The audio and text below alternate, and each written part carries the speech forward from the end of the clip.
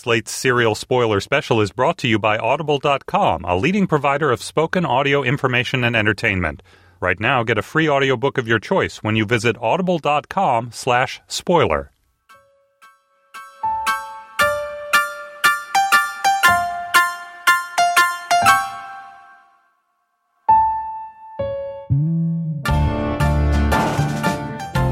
Hi, I'm David Haglund, a senior editor at Slate, and this is our spoiler special on the multi-part investigative series from This American Life, Serial. I know we told you that our last episode was our final installment, but The Intercept, a publication from First Look Media, just concluded a 3-part interview with Jay Wilds, whose last name I think we can now comfortably say. And so I'm pleased to say that Katie Waldman joins me again from our studio in D.C. Hey, Katie. Hey. So it looks like we're getting the old gang back together for one more crazy look at this. One more caper. Yes, at this amazing podcast. And also, you know, a look at this case. I really think, you know, we got a lot of requests from people to talk about these interviews because, you know, this whole story can be so crazy making. I think what happened while people were listening to the podcast and what's happening now is people want to talk about it. They want to think it through. And this was an unexpected jolt at the end of what appeared to be the podcast's run, these interviews that Natasha Vargas Cooper did with Jay Wilds. I thought first we could talk about just, you know, your own visceral reaction to them. Did they change your view of the case, of the podcast? Did they change your view of Jay, who we never got to hear from firsthand? Gosh, I'm a little worried about admitting this because since I said that I did not care about the Nisha call, I'm going to be pegged as like the perennially underwhelmed person on the podcast. But this series of interviews didn't really change anything for me. I didn't feel like there was a thunderclap moment or a clincher. He didn't have any definitive proof that one thing as opposed to another thing happened. And it seemed to me sort of like he was trying to drop the mic and say, all right, after this, everything has changed. And furthermore, to stir up sympathy for himself and his family, which to some extent, I think he succeeded in doing. But to a greater extent, I don't think he did. I don't think he comes off well in these interviews at all. And I guess I'd be curious to think or to know what you thought reading these over. Yeah, I mean, I suppose my reaction was not totally different from yours. There was an interview that Natasha Vargas Cooper did with the New York Observer after the first part ran, where she talked about getting the interview, and she mentioned that Jay's lawyer was somehow involved, that the lawyer reached out to somebody. I was glad to see that a lawyer was involved because one of my first thoughts was, why is he talking to anybody? I don't think it does him any good. In the third part of the interview, he gets into kind of the way that this podcast has turned his life upside down. Some of it seems fairly speculative. He talks about losing a job and thinking it had something to do with this. Who knows? Other things are much more specific. You know, people showing up at his house. I think he mentions phone calls. All of that did certainly make me feel sympathetic to him. No one deserves that kind of sort of vigilante snooping. The people who are doing that do not have the expertise or the reason to be going around his house. And insofar as he just felt the need to speak out and say, please stop bothering me, I can understand that. But of course, I suspect the interviews will do the opposite.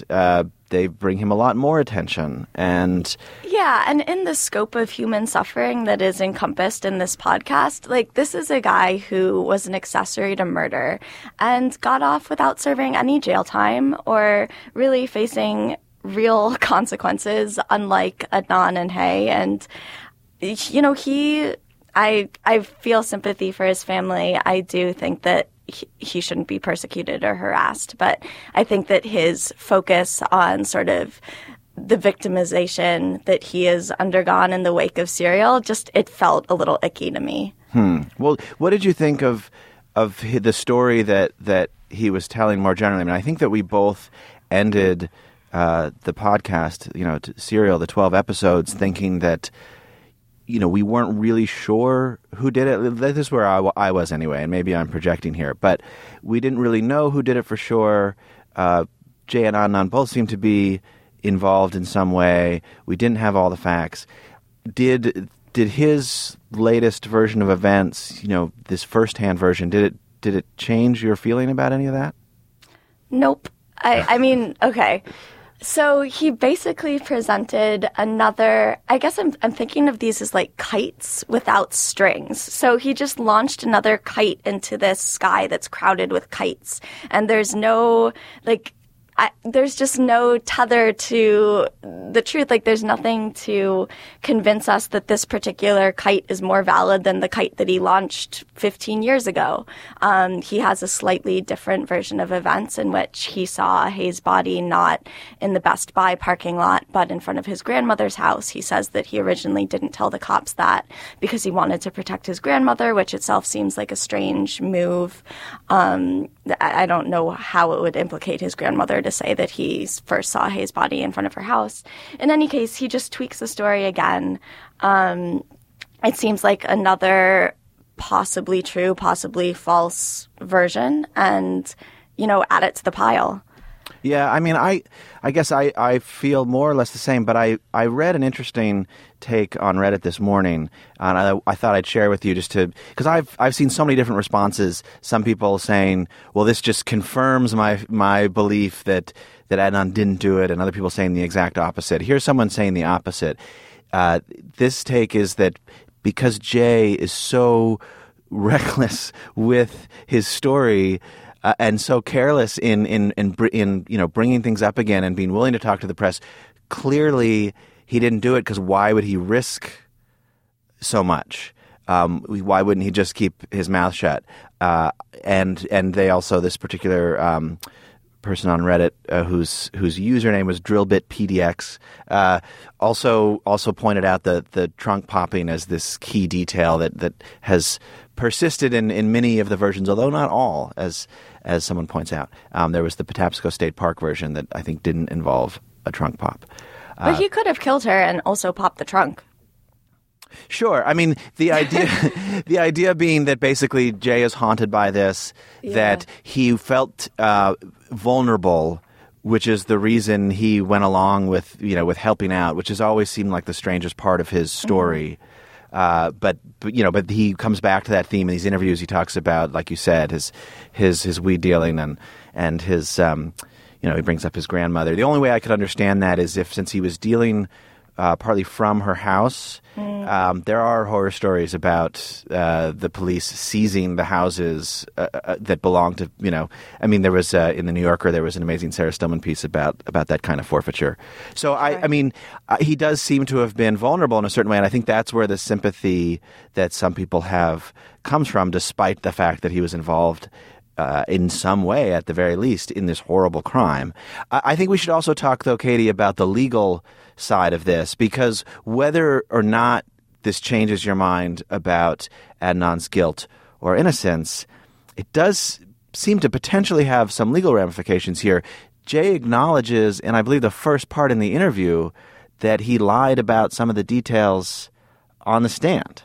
Right. And that would seem to impugn his credibility as a witness in a way that, the podcast sort of already did, but this is actually Jay himself from the saying, horse's mouth. Yeah. I mean, time will tell whether Adnan's lawyer is able to bring that up at all in an appeal. But legally speaking, whether or not these interviews change anyone's view of who did it, legally speaking, they seem only potentially good for Adnan Syed. I'll take your word for it. I don't know much about the law behind it or the principles, but yeah, I mean, if this could jostle open a door that Serial was trying to work open and couldn't quite do, that's great. I don't think that they are going to change people. I feel like these interviews will sort of reinforce opinions that people already have. I think you've deduced from doing this podcast with me, I've given Jay a hard time for a really long time, and the interviews didn't sway me. I think people who are inclined to feel sympathetic towards him may find grist for that perspective as well within these interviews. So, I mean, if there's a legal process that's already sort of mounting, maybe these will help. I don't know. Yeah, I mean, my understanding is that they may not get a chance to bring any of this up. But, if they are able to, then it will help. I keep coming back to the line at the end of Adnan's letter to Sarah Koenig from, what was it, episode 11 maybe, where he says, "Now read this all over again and assume that I'm innocent, and then think about it." And I think about that because, the reaction to so much seems determined by these basic conclusions that people have made. He's guilty, he's innocent. If you are convinced that he's guilty, then your response to these interviews is so different from that of someone who still has some doubt or even believes he's innocent.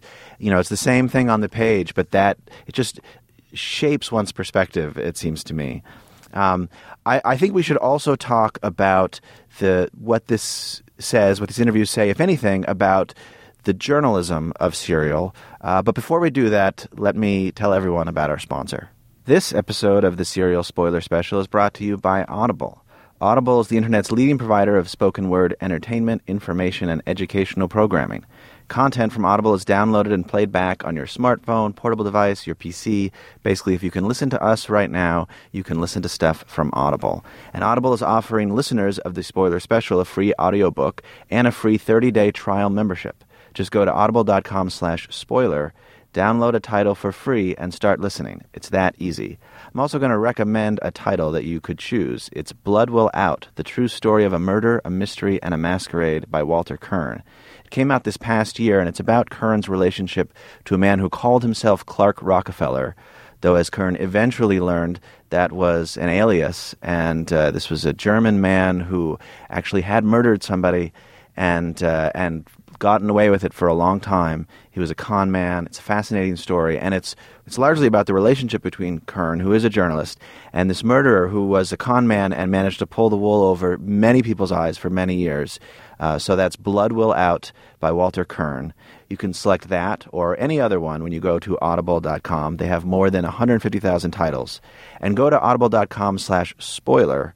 That's audible.com/spoiler to get started today.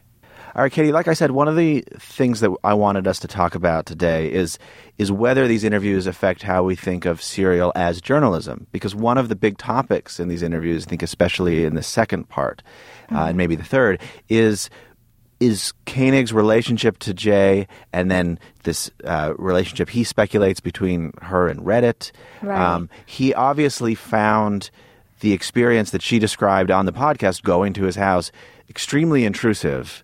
Right. Which she acknowledged, but we get more details now, and we also get an email that she sent to him afterwards. And I wondered whether any of that affected how you thought about this podcast and how Sarah Koenig and the other producers had conducted the reporting of it. Yeah, that's such an interesting question because Jay supplies excerpts from their email correspondence, and we sort of get Sarah Koenig's voice back, that sort of very conscientious, diligent, warm, questioning voice. And we don't actually get what Jay wrote to her, but he does seem upset and as though his life has been intruded upon, and that was interesting to see. I guess I want to flip it back to you and ask you, he says flat out, I think Sarah Koenig demonized me with this podcast. And based on the available evidence, I wasn't sure what to make of that claim. I could see the evidence for and against. I ultimately think that she did right by him. She was fair. But what do you think? Well, I mostly agree, but I think there's almost no way to present this story in a way that raises doubts about Adnan's guilt without raising these serious questions about Jay. So the podcast did that. I think she did it in a conscientious way, and I think, she made an effort to fill in our picture of him and to present him as a real and complicated person. But ultimately, if you listen to the podcast, you're probably, there's the serial killer theory and so on, but most people are going to listen and think, either Adnan did it or this guy Jay did it. And that is an serious weight to bear. I don't blame him at all for being upset and frustrated. The other thing that comes out of this is that, journalism is messy. And it can be ugly. A couple of weeks ago, I recommended that people who haven't read The Journalist and the Murderer by Janet Malcolm, and this is exactly why. Because Malcolm's point is that all journalism has to wrestle with these issues. And Koenig acknowledged that when she went to his house, it was basically a dick move. But she had decided to tell this story, and she really wanted to get him to talk, and so that was she decided her best course of action. There's no way around the fact that is an uncomfortable, intrusive thing to do to someone. And so the only way that you can justify it is to say, this is a story worth telling. Mm-hmm. And she obviously had decided that it was, and so this was necessary. But it's of course going to be an unpleasant experience for the person on the other side of that. Sure. And something that struck me too was just the idea of trust. Like he said to her at one point, I suspect you of leaking my personal information to Reddit. And she replied and said, that's absolutely not true. No one involved with This American Life or Serial has done that. He said, I don't believe you. She wrote back again that correspondence was excerpted. And then Jay tells the interviewer at The Intercept, Vargas Cooper, I still don't believe her. And I wasn't sure what to make of that. After all the back and forth, he still doesn't trust that Sarah is trying to be objective. And to me, it sort of resonated with like the intense apprehension and vulnerability that he shows towards law enforcement earlier on. Like he is really terrified to tell the truth, according to him, to the police because he fears that he's not going to get a fair shake. He's got this petty drug history. And to some extent, like based on what's in the news, like it's very plausible. Like maybe he has reason not to trust these various figures. And the idea of, does Jay have reason not to trust all these people that I just assumed that he should trust because they say, trust me? Right. Yeah, I mean, there's no reason to tell this story, the story that Sarah Koenig told, unless you think it's plausible that Adnan didn't do it, right? Otherwise, why bother? And so in Jay's mind, it makes sense to me that he would see this person as having an agenda. And if you take him at his word that he knows that Adnan did it, that I can understand completely why he would feel distrustful and defensive. I did think that another thing that came through in these interviews is something that in my experience is very common, which is a not entirely full understanding of how much of one's personal information is available on the internet. The idea that she had to leak anything to Reddit, that stuff is out there. If you're a lawyer and subscribe to Westlaw, you can get documents pertaining to the case. You can figure out who all the people are. You can see what many of them said. You don't, and criminal records are freely available for the state of Maryland online. You don't need someone with special access to things to be feeding information to people. I think that level of distrust seemed rooted at least partly in a not full understanding of that stuff. But the more general posture makes sense to me as someone who sees this person as presumably having an agenda. And I have seen that critique from some listeners as well, people who say that basically Koenig was taken in by this guy, meaning Adnan, who she found very sympathetic. So that part I understand. So can I ask you, actually, speaking of the sympathy factor or not of Adnan, how you thought Jay related to Adnan? Because I just thought that every time he came up in these interviews, Jay spoke of him in really bizarre language. I just want to get your take on that. Yeah, you mentioned this in one of your posts for Slate about these interviews, that there's this, it almost comes off as competitiveness. That makes sense to me, given that, I mean, these guys, as soon as this murder happened, at least as soon as the trial got underway and Jay had fingered Adnan for the murder, I mean, they did become rivals in a sense, whether or not they were before. And there's clearly a lot of anger on both sides, as how could there not be? I did think it was striking that Jay's account of their relationship was actually quite similar to Adnan's. They both say that they didn't know each other that well. Right. And I still find that hard to believe. Maybe it's true, but it just seems it's one of the real mysteries at the heart of this case, that these two guys who claim not to have known each other all that well commit this horrible crime that doesn't make a lot of sense. But then that's where the perhaps irrational, perhaps sadly rational fear of law enforcement comes in. Like maybe Jay just thought, oh my gosh, with my past, my drugs, racist institution, I don't know. Right. I'm screwed.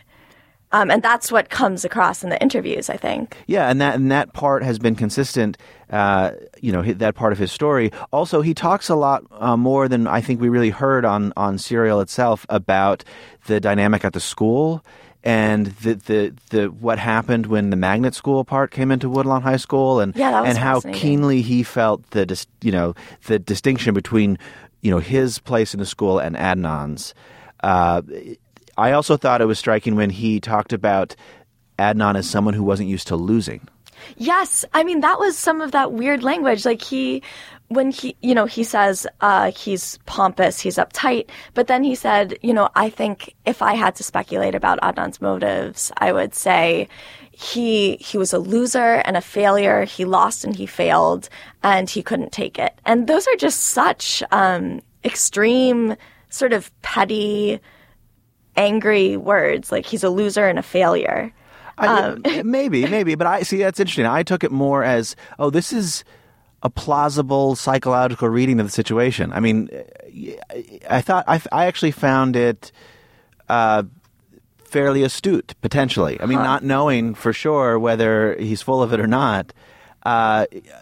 He was providing a kind of psychological picture of how someone could do something like this. Although, speaking of which, one thing we haven't touched on, but I also thought was crucial, is the whole question of premeditation, which he frames in a slightly different way. He now basically says that Adnan had hinted that maybe he would kill her, but never. I mean, that he doesn't present it as Adnan said I was going to do it, and then he went and did it. He says, he sort of talked about this, and then suddenly he had done it.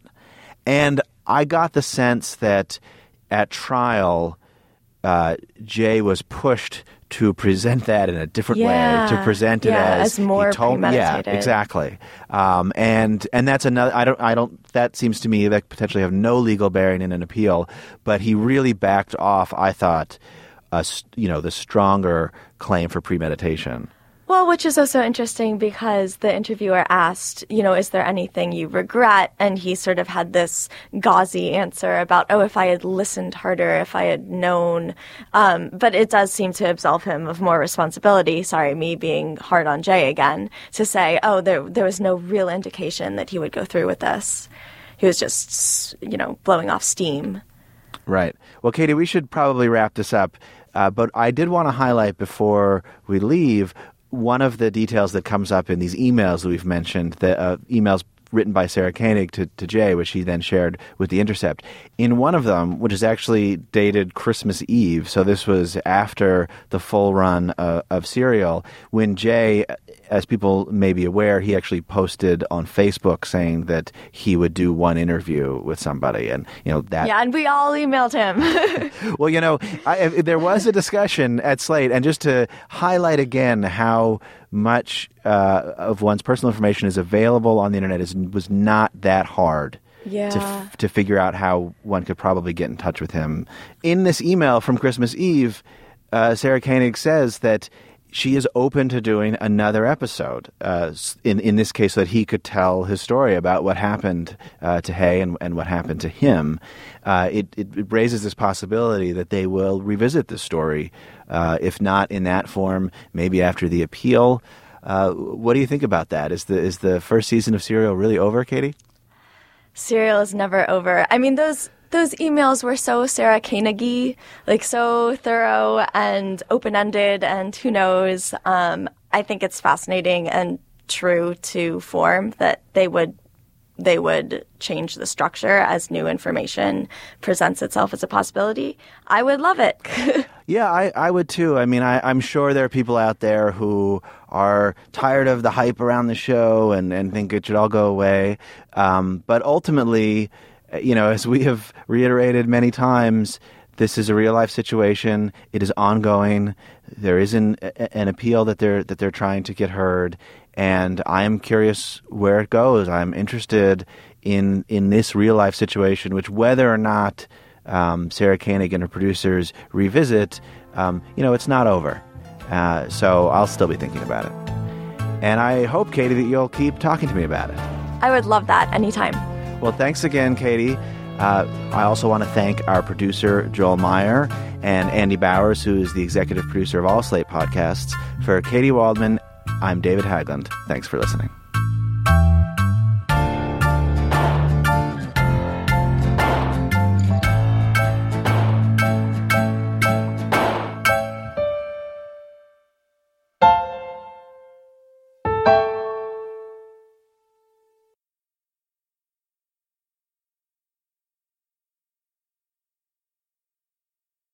Judy was boring. Hello. Then Judy discovered ChumbaCasino.com. It's my little escape. Now Judy's the life of the party. Oh, baby, mama's bringing home the bacon. Whoa, take it easy, Judy. The Chumba life is for everybody. So go to ChumbaCasino.com and play over 100 casino-style games. Join today and play for free for your chance to redeem some serious prizes. ChumbaCasino.com. No purchase necessary. Void where prohibited by law. 18+ terms and conditions apply. See website for details.